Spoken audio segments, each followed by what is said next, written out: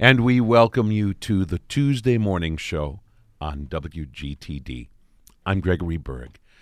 The month of May is Mental Health Awareness Month, and it is really important that we take a moment during the morning show to talk about mental illness, the impact that it has on so many people's lives, that we maybe try to lay aside some of the misassumptions that we make about mental illness, and that we highlight the great work that is done by NAMI, the National Alliance on Mental Illness.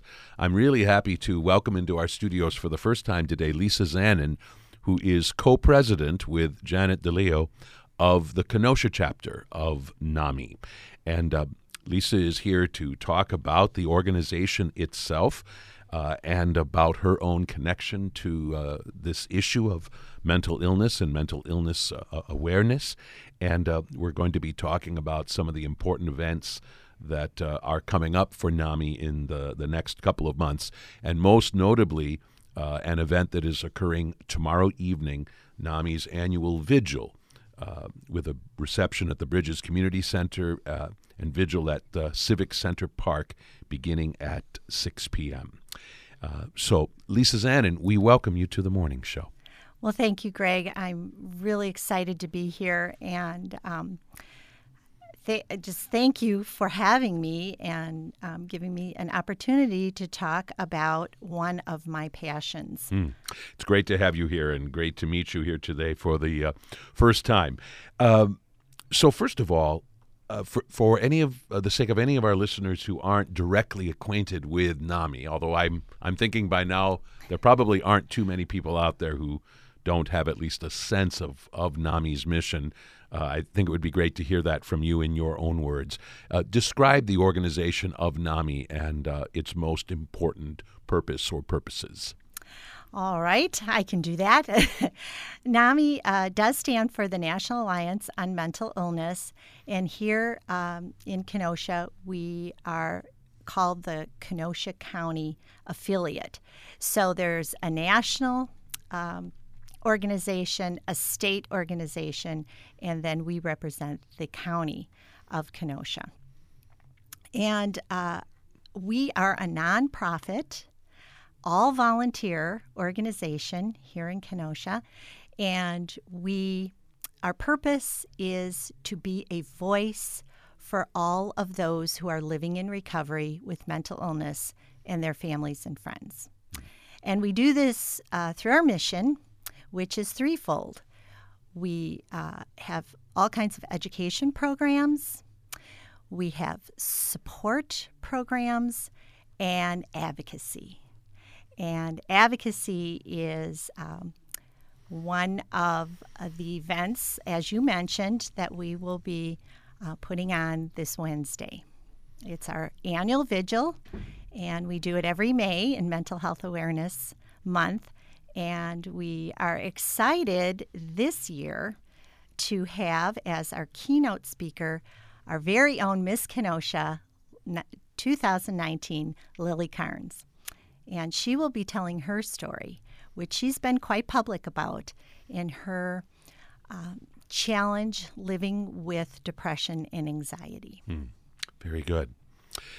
I know that you are passionate about NAMI because of some kind of personal connection to this issue and concern. Tell our listeners about that. Tell our listeners about the way in which mental illness has been a part of your own family's life.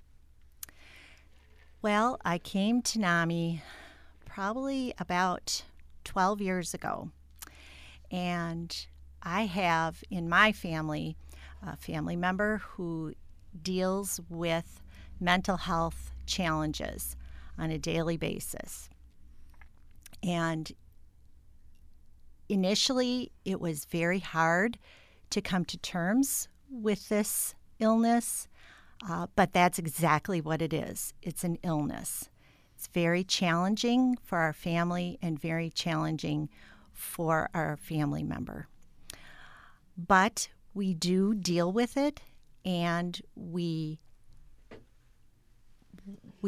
discovered a lot of hope and support through NAMI.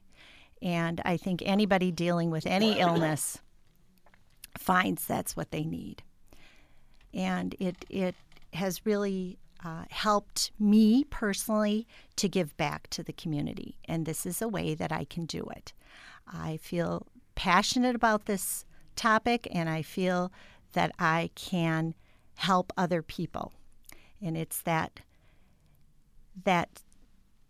story about if you can help one person, if you can pick up that starfish on the shore and throw it back in and give someone else hope, then that helps me just as much. Had you ever really known anybody directly in your life dealing with mental illness until this family member began suffering from something? Or was this a first for you? Actually, it was a first for me. I really didn't have anybody that I was directly aware of. However, as we talked about it in our family, on both sides of our family, and more and more people were disclosing then that they had other family members had been dealing with mental health challenges as well. So I feel that was a good and healthy thing for our family to start talking about it, because stigma is alive and well in this day and age. And the only way that we are going to combat stigma and decrease it is through education and talking about it. That's the only way. Right. Mm-hmm. I know that you brought some statistics with you about how pervasive mental illness is, at least in American society today, and some of those numbers are pretty staggering, aren't they? They are pretty staggering, Greg. 1 in 5 adults in America will experience a mental illness in any given year. And when I learned that, I was very surprised to find out how common and, as you said, pervasive it is in our society. Nearly 1 in 25, or 10 million adults in America, live with a serious mental illness. Again, a huge number, staggering number. And 1/2 of all chronic mental illness begins by the age of 14. And this is a whole nother topic that I'm passionate about, as I was a teacher for many, many years. And so when I hear that young people are suffering and the adults around them do not understand what's happening to them, it gives me pause, and I think about that. I did not realize how many young people were affected. This is really starts at a young age, typically between ages of 15 and 25, and so we need to spread the word and get the word out that the young people do not have to be silent about this. And when they are experiencing crisis or a mental health condition, they should ask for help. And the adults around them should take notice and help them.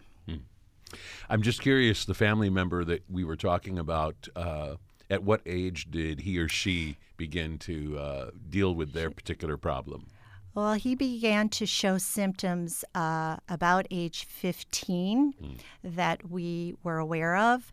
And we tried to get him help immediately, but it actually was a different family member that convinced him to go and get help. And so we ended up in the emergency room. Right. And, of course, that's one of the problems here, too, is that in some cases the person suffering from the difficulty is not in a position to understand what's going on, and not in a position to, in a sense, advocate for themselves and or accept treatment that is so necessary. It's a layer of complexity on all this that a lot of us don't begin to understand until we've maybe had to deal with it ourselves. That's exactly right, Craig. I did not understand how complex an issue chronic mental illness is until I experienced it in my own family. And now I truly do understand that the person suffering many, many times does not understand how ill they are. And that's just what is happening. Their brain is not letting them understand that they are ill. What else would you say you have learned about mental illness and kind of the nature of mental illness by experiencing it in this way? What are some aspects of mental illness that just never dawned on you or never occurred to you until you had to kind of experience this yourself directly? Well, besides being so complex and being a brain illness, two other issues that come to mind are co-occurring issues, and that is addiction, alcoholism, and other drug addiction, and how prevalent that is in the group of people that are dealing with a chronic mental health condition. And that's because they are trying to self-medicate.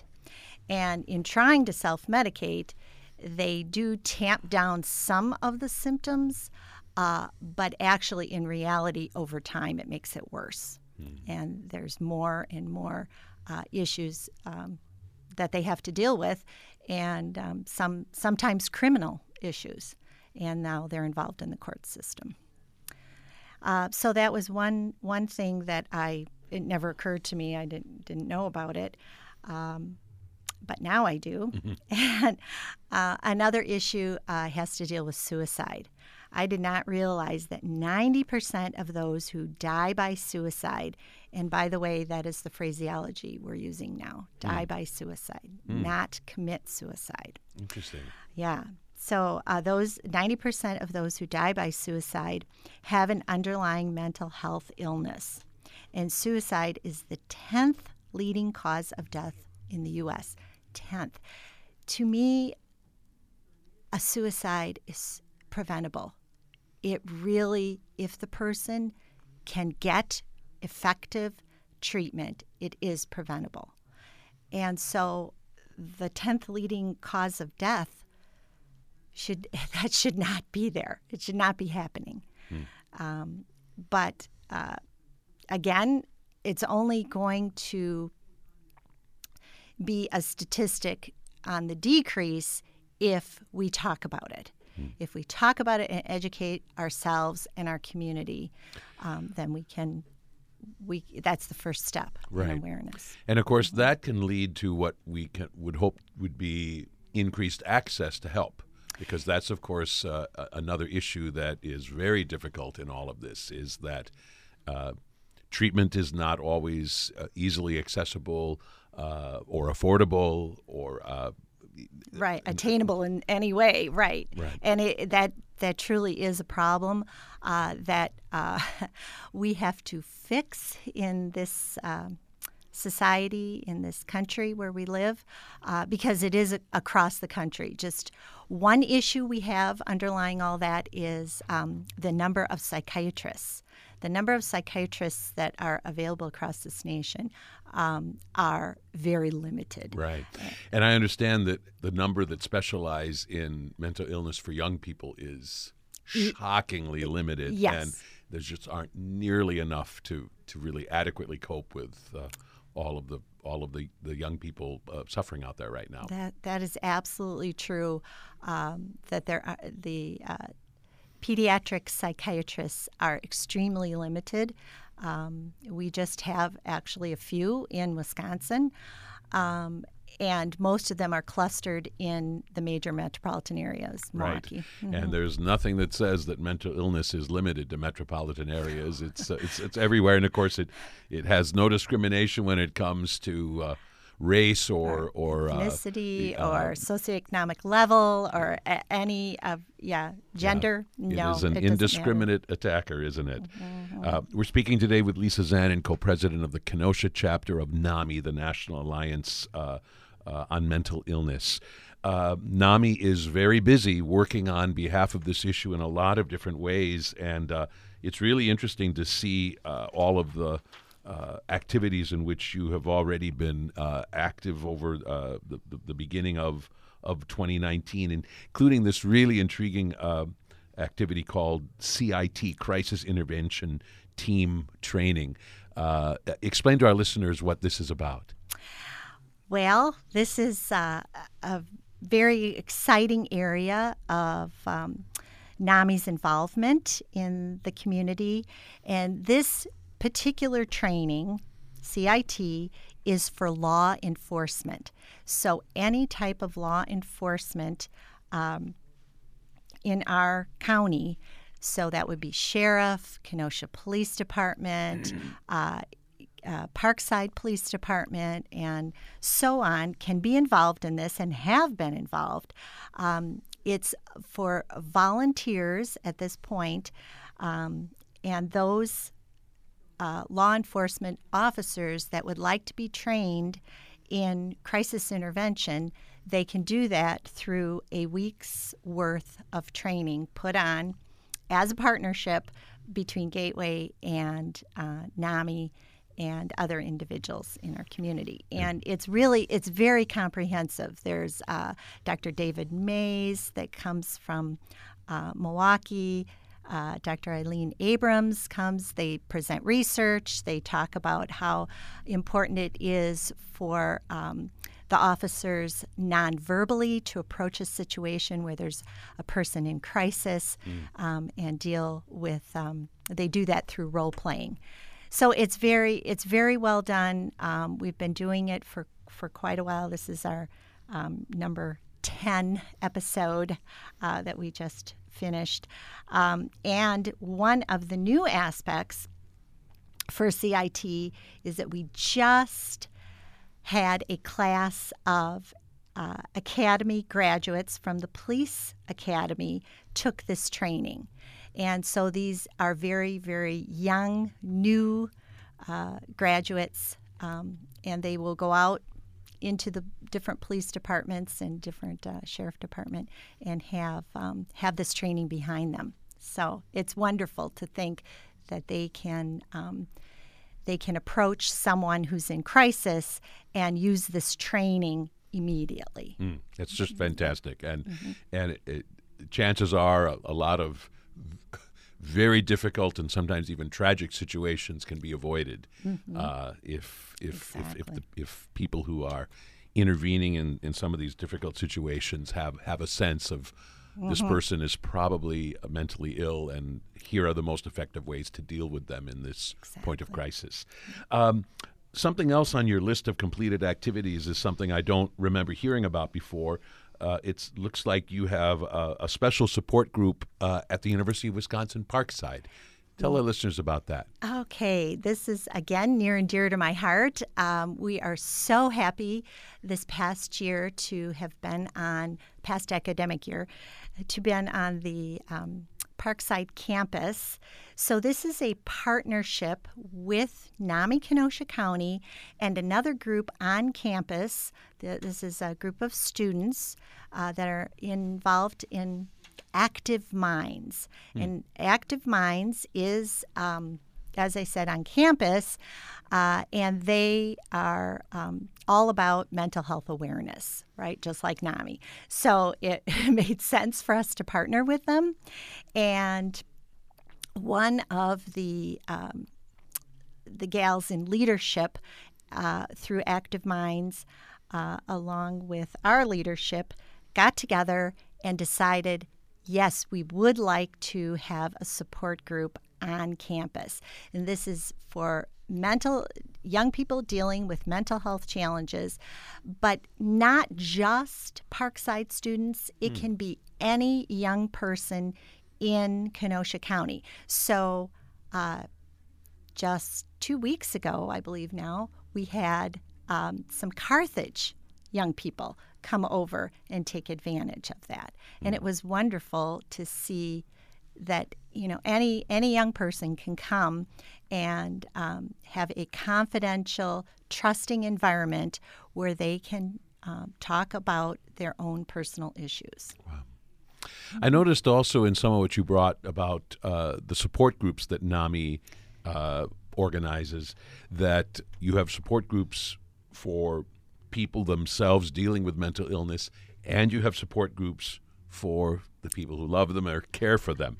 And I had never stopped to think about how important that would be, because we're really talking about, in a sense, two different experiences tightly related, but it really makes sense for a support group to exist for the one and for the other. Mm-hmm. I mean, for each of those support groups to exist. Right.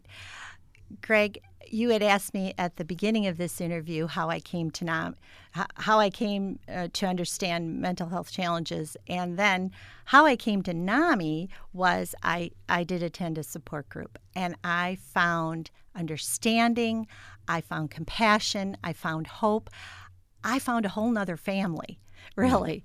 And it is so very, very important for the people who are living in recovery. Again, another phrase that we use, living in recovery and dealing with mental health challenges.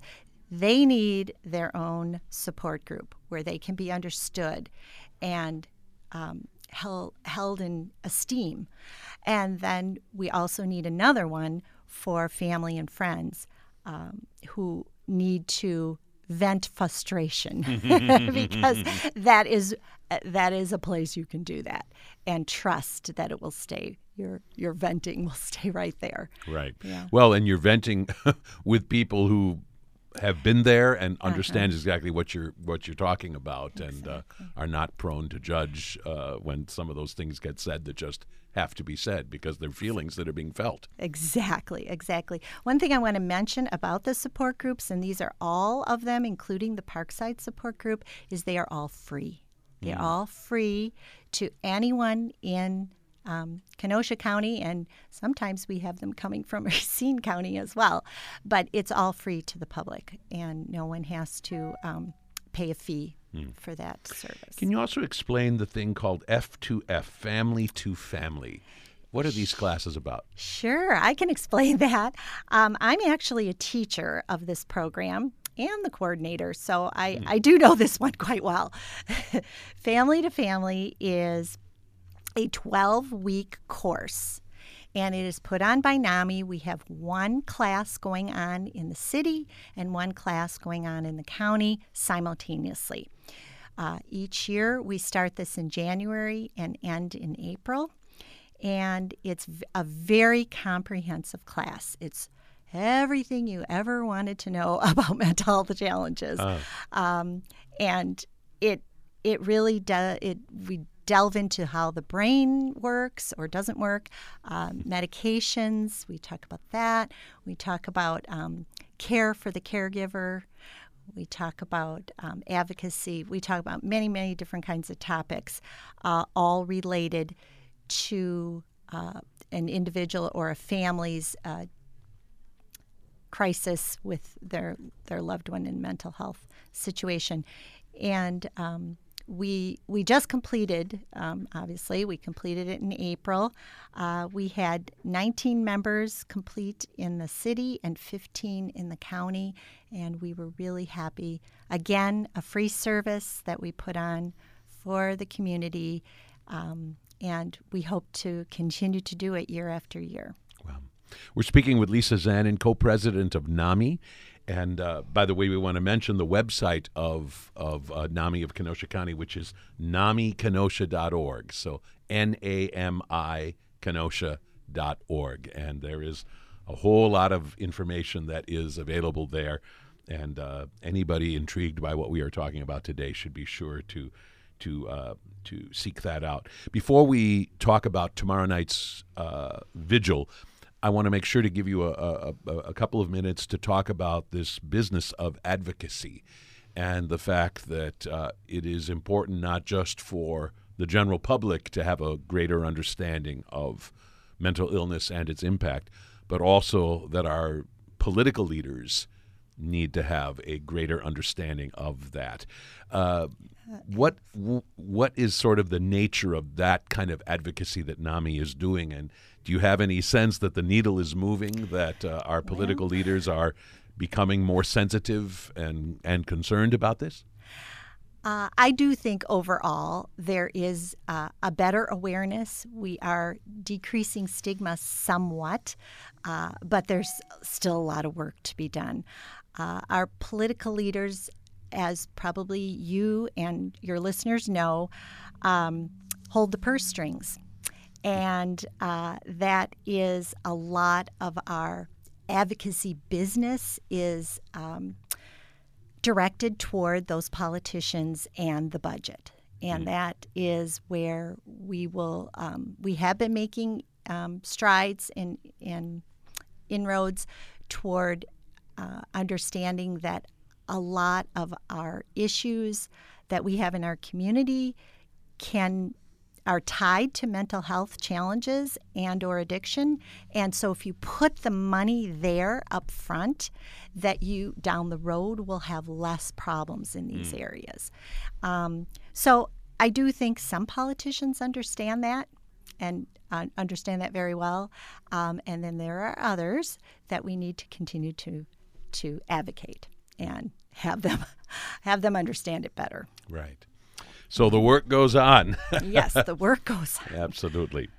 Let's talk about tomorrow night's event, which we've already mentioned. It is the annual vigil. And explain exactly where it is going to be happening and what people will experience if they attend it. All right. Well, we're going to begin at 5 p.m. With a reception of some food and social gathering at Bridges Community Center. That's downtown Kenosha on 7th Avenue. And then at 6 p.m., we'll move over to Civic Center Park. And we'll be there about 40 minutes or so. And there are several things going on there. We'll have a welcome by our MC, my co-president, Janet. And then the Wilson School Choir will provide a little entertainment for us with 2 songs. They did a fabulous job last year. Just a shout out to them. And I know they will again this year. And then we have our awards, which we give out every year. We have 3 awards: David Wagner Mental Health Award, our Community Service Award, and our Exceptional Volunteer Award. And your listeners will just have to come out to find out who are the recipients of those awards. Fair enough. And then our we end with our keynote speaker, and that is Miss Kenosha 2019, our very own Lily Carnes. And she will be describing her own journey with her own mental health challenges. Very good. Yeah. I know that you want to just take a moment to very quickly highlight a couple of other events that are coming up this summer, and people can, of course, read more about them on NAMI's website. But go ahead and mention a couple of the most important. All right. Thanks, Greg. Yes, we do have several fundraisers coming up this summer, which are all tied to advocacy. So we really are hitting that hard this summer. That's one of our goals. We want to get the word out about NAMI. So on June 11th, we will be at the Culvers on Sheridan Road at 5 p.m. Come on out, have your dinner, and help us fundraise for NAMI. Then we have another one going on in July 19th. We are partnering with the nursing students at Herzing University. They have an event called You Be the Light, which is a walk, a health fair, and speakers. And that starts at 5 p.m. on 39th Avenue at the Union Hall building. And then a third fundraiser will be later in July, the very next week, and this is our annual fundraiser. We are at Tenuda's Deli and Market. Shout out to Ralph Tenuta. Thank you so much for letting us be there. And we are outside the doors near the parking lot, and we are raising awareness about mental health issues and fundraising on that weekend. So, and then finally, we do socialize once in a while, and we are getting together for our summer picnic on July 17th. And again, that will be, all the details of that will be on the website. Very good.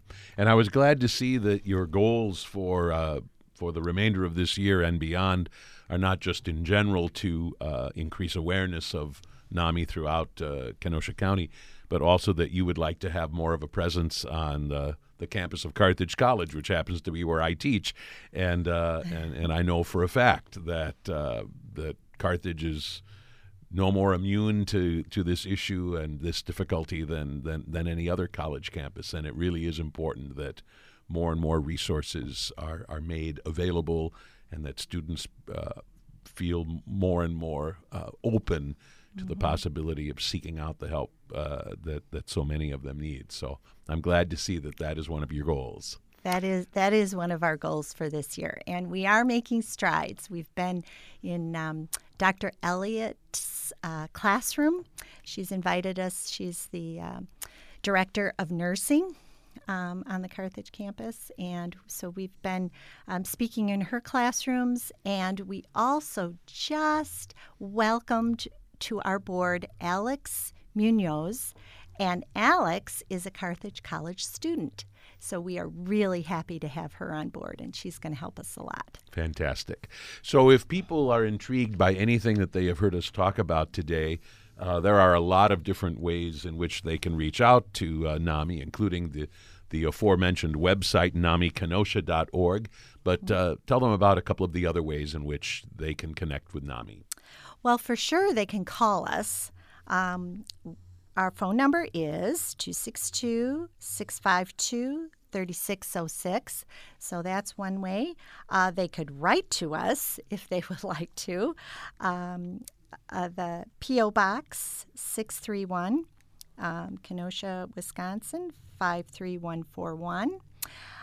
Or they could get on the Facebook page, NAMI Kenosha on Facebook.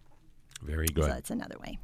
Well, Lisa Zanin, it's great to meet you today, and great to see that NAMI of Kenosha County is in such capable hands after, of course, for many years being under the leadership of Jack Rose, who's been on the morning show any number of times, and I was glad to hear that Jack is still a tireless worker for NAMI of Kenosha County, but he has handed off the reins to someone very capable, you and your co-president, Janet DeLeo. And we hope a lot of people will turn out for tomorrow night's annual vigil. Again, the reception at Bridges Community Center at 5 p.m., and then the vigil itself at Civic Center Park beginning at 6 p.m. with this year's Miss Kenosha, Lily Carnes, telling her own story as the keynote speaker. Lisa Zanin, thank you so much for being here on the morning show. This is an important topic that I promise we will revisit again and again, and I know that we will have you back on the morning show any number of times. And I thank you for being a part of the morning show today. Best wishes to you and everybody at NAMI. Thank you so much, Greg. It's a pleasure to be here. To finish out today's morning show, I want to replay for you an interview from the archives recorded way back in 2005 with Paul Rayburn, a former writer for Business Week magazine and the author of a very powerful and poignant memoir called Acquainted with the Night, a parent's quest to understand depression and bipolar disorder in his children. In this book, Paul Rayburn talks about what it was like to help both his son and his daughter contend with serious mental illness. It's interesting. It almost seems, in a sense, inevitable that you would sit down to write in some way about this very powerful and important experience in your life, and yet it could not have been an easy thing to undertake. Just tell us about that decision and how you weighed whether or not to share with the public such a painful personal story.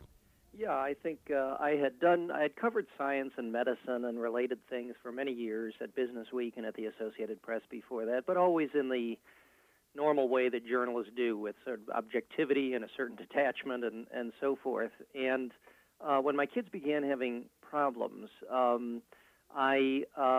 initially I went through a long period where I didn't want to accept the fact that I really was dealing with a mental illness in my son Alex, who was the first of them to get sick. And so I tried to pretend it away, to wish it away, to do all the things I could. to hope that it would just go away somehow on its own, which of course, like any other illness, it's there and it needs to be addressed and treated. So it wasn't going to go away. And I began to have actually more and more trouble trying to keep a hold on my job at Business Week. Magazine jobs are difficult jobs with long hours, and I was running off to doctors and to meet with school officials and teachers, and it was becoming difficult. And I began to find that this was no longer something that I could deny or try to wish away. It was part of my life, and furthermore, Alex wasn't getting the help he needed. We were seeing local doctors. The insurance company wasn't covering things that seemed like they should be covered. When we first sought help for him, there was not a single child psychiatrist on the insurance company's preferred provider list, and at the time I lived about 25 miles from Times Square, and New York City must have more psychiatrists, one would think, than any place in the known universe, but couldn't find a child psychiatrist on the insurance company list. And through a series of events like that, I realized that the only way he was going to get help is if I really tried to turn my reporter skills to this problem and see what kind of connections I could make, who I could find. And from there, as I got more and more wrapped up and more involved, suddenly I had a thought that maybe this was something I could write about. Maybe other families could benefit from hearing what was happening to us, and both the good things that happened, the bad things that happened, the mistakes, the triumphs, and all of those things.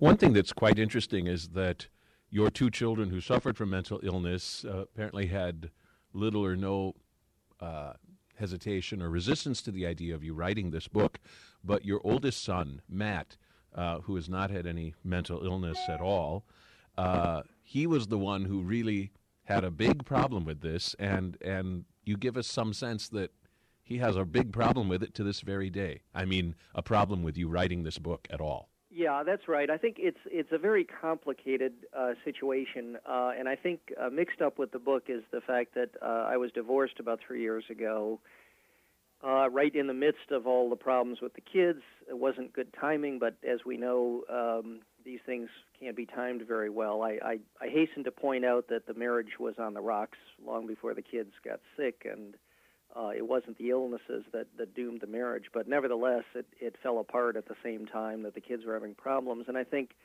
all of the kids, to some extent, have tried to are still wrestling with the divorce.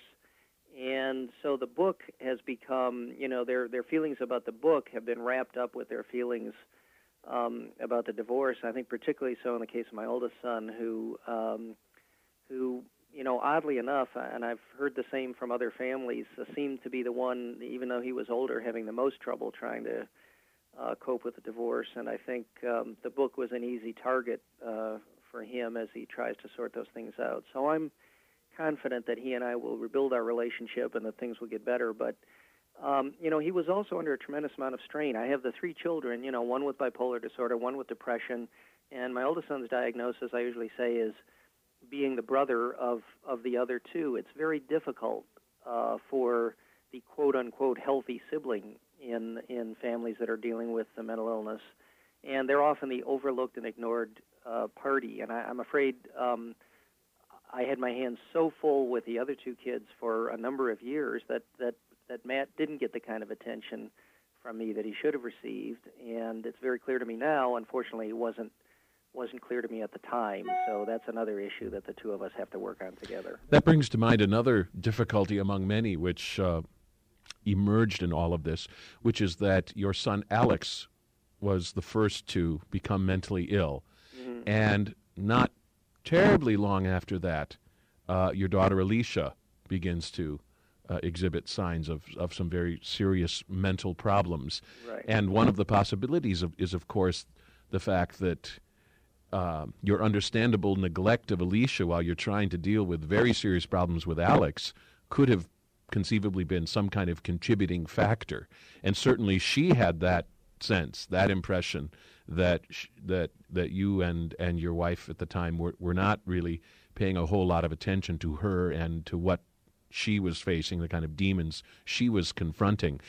That now in retrospect must seem like a situation that was just unavoidably going to lead to some sort of terrible trouble. Yeah, let me pause for a moment just to say, Greg, thank you for, obviously you've read the book very closely and carefully, and you've picked up on a very important point, I think. When Alex first got sick, it was such a difficult thing to handle. Basically, a lot of the symptoms of bipolar disorder are what looks like really bad behavior on the part of a kid. Huge emotional outbursts, running out of the house and threatening not to come back, and incredible outbursts in school, a whole series of things that are very, very difficult to deal with and happening frequently and unpredictably, and particularly in the early years when we didn't yet know what was going on. It took a long time to discover that this was bipolar disorder. And I remember thinking often during that period, thank goodness that the other two kids are okay, because I don't know what I'd do if one of the others needed my help. And the joke was on me, and the sort of, the sad joke was on me, was that Alicia did need help, and as she wrote in her journal that she kept at the time, which you're referring to, she said she didn't say anything about her problems because her brother's problems, as she wrote it, seemed so much louder than her problems. And so that, again, as I'd said before, there were a lot of things I did wrong as this situation was unfolding in the family, and that was certainly one of them, not to try to pay more attention to both of the kids, and particularly Alicia, who was developing problems that I was unaware of. And many, many families, I think, it was a surprise to me at the time, but I've talked to so many families now. Many families, in fact, have more than one child with a psychiatric illness. I just met a woman. I was in Washington talking to some people to try to promote more help for these kids and their families, and met a mother who has 3 children with bipolar disorder. This isn't too unusual. I mean, it's unusual to have 3, but it's not unusual to have more than one. And we know why that is, because a big piece of these illnesses is a genetic piece that runs in families. And so in my case, Alex and Alicia clearly had a sort of different response to those genes, the one with bipolar disorder and one, Alicia, with depression. But clearly there are family things that will often lead to more than one kid in the families, which really deepens the difficulty that parents have. It really is a very, very difficult thing for parents to handle one, and when they have more than one, it's overwhelming.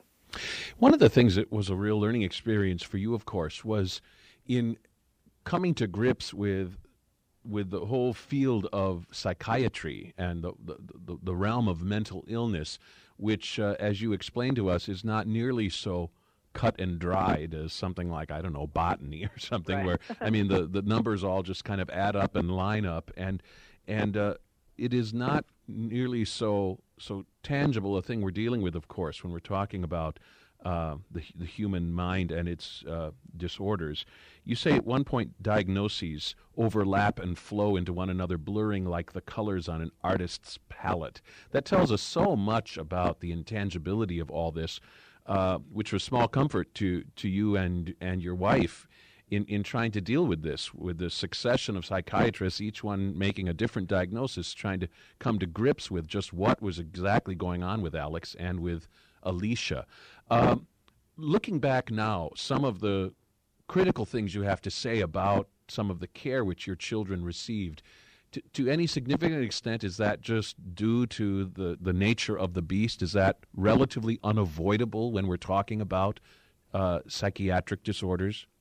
No, it shouldn't be. It is avoidable. And in fact, if parents are fortunate enough to get their kids to a major medical center, to the National Institute of Mental Health, to, any of the big prestigious medical centers in the big cities, they're going to have a very different experience, because many of those psychiatrists will be much more attuned to new research and to the subtleties of the diagnosis. I've had many research psychiatrists tell me that, making these diagnoses and separating one disorder from another is rather straightforward if they've had a lot of experience with kids with these illnesses.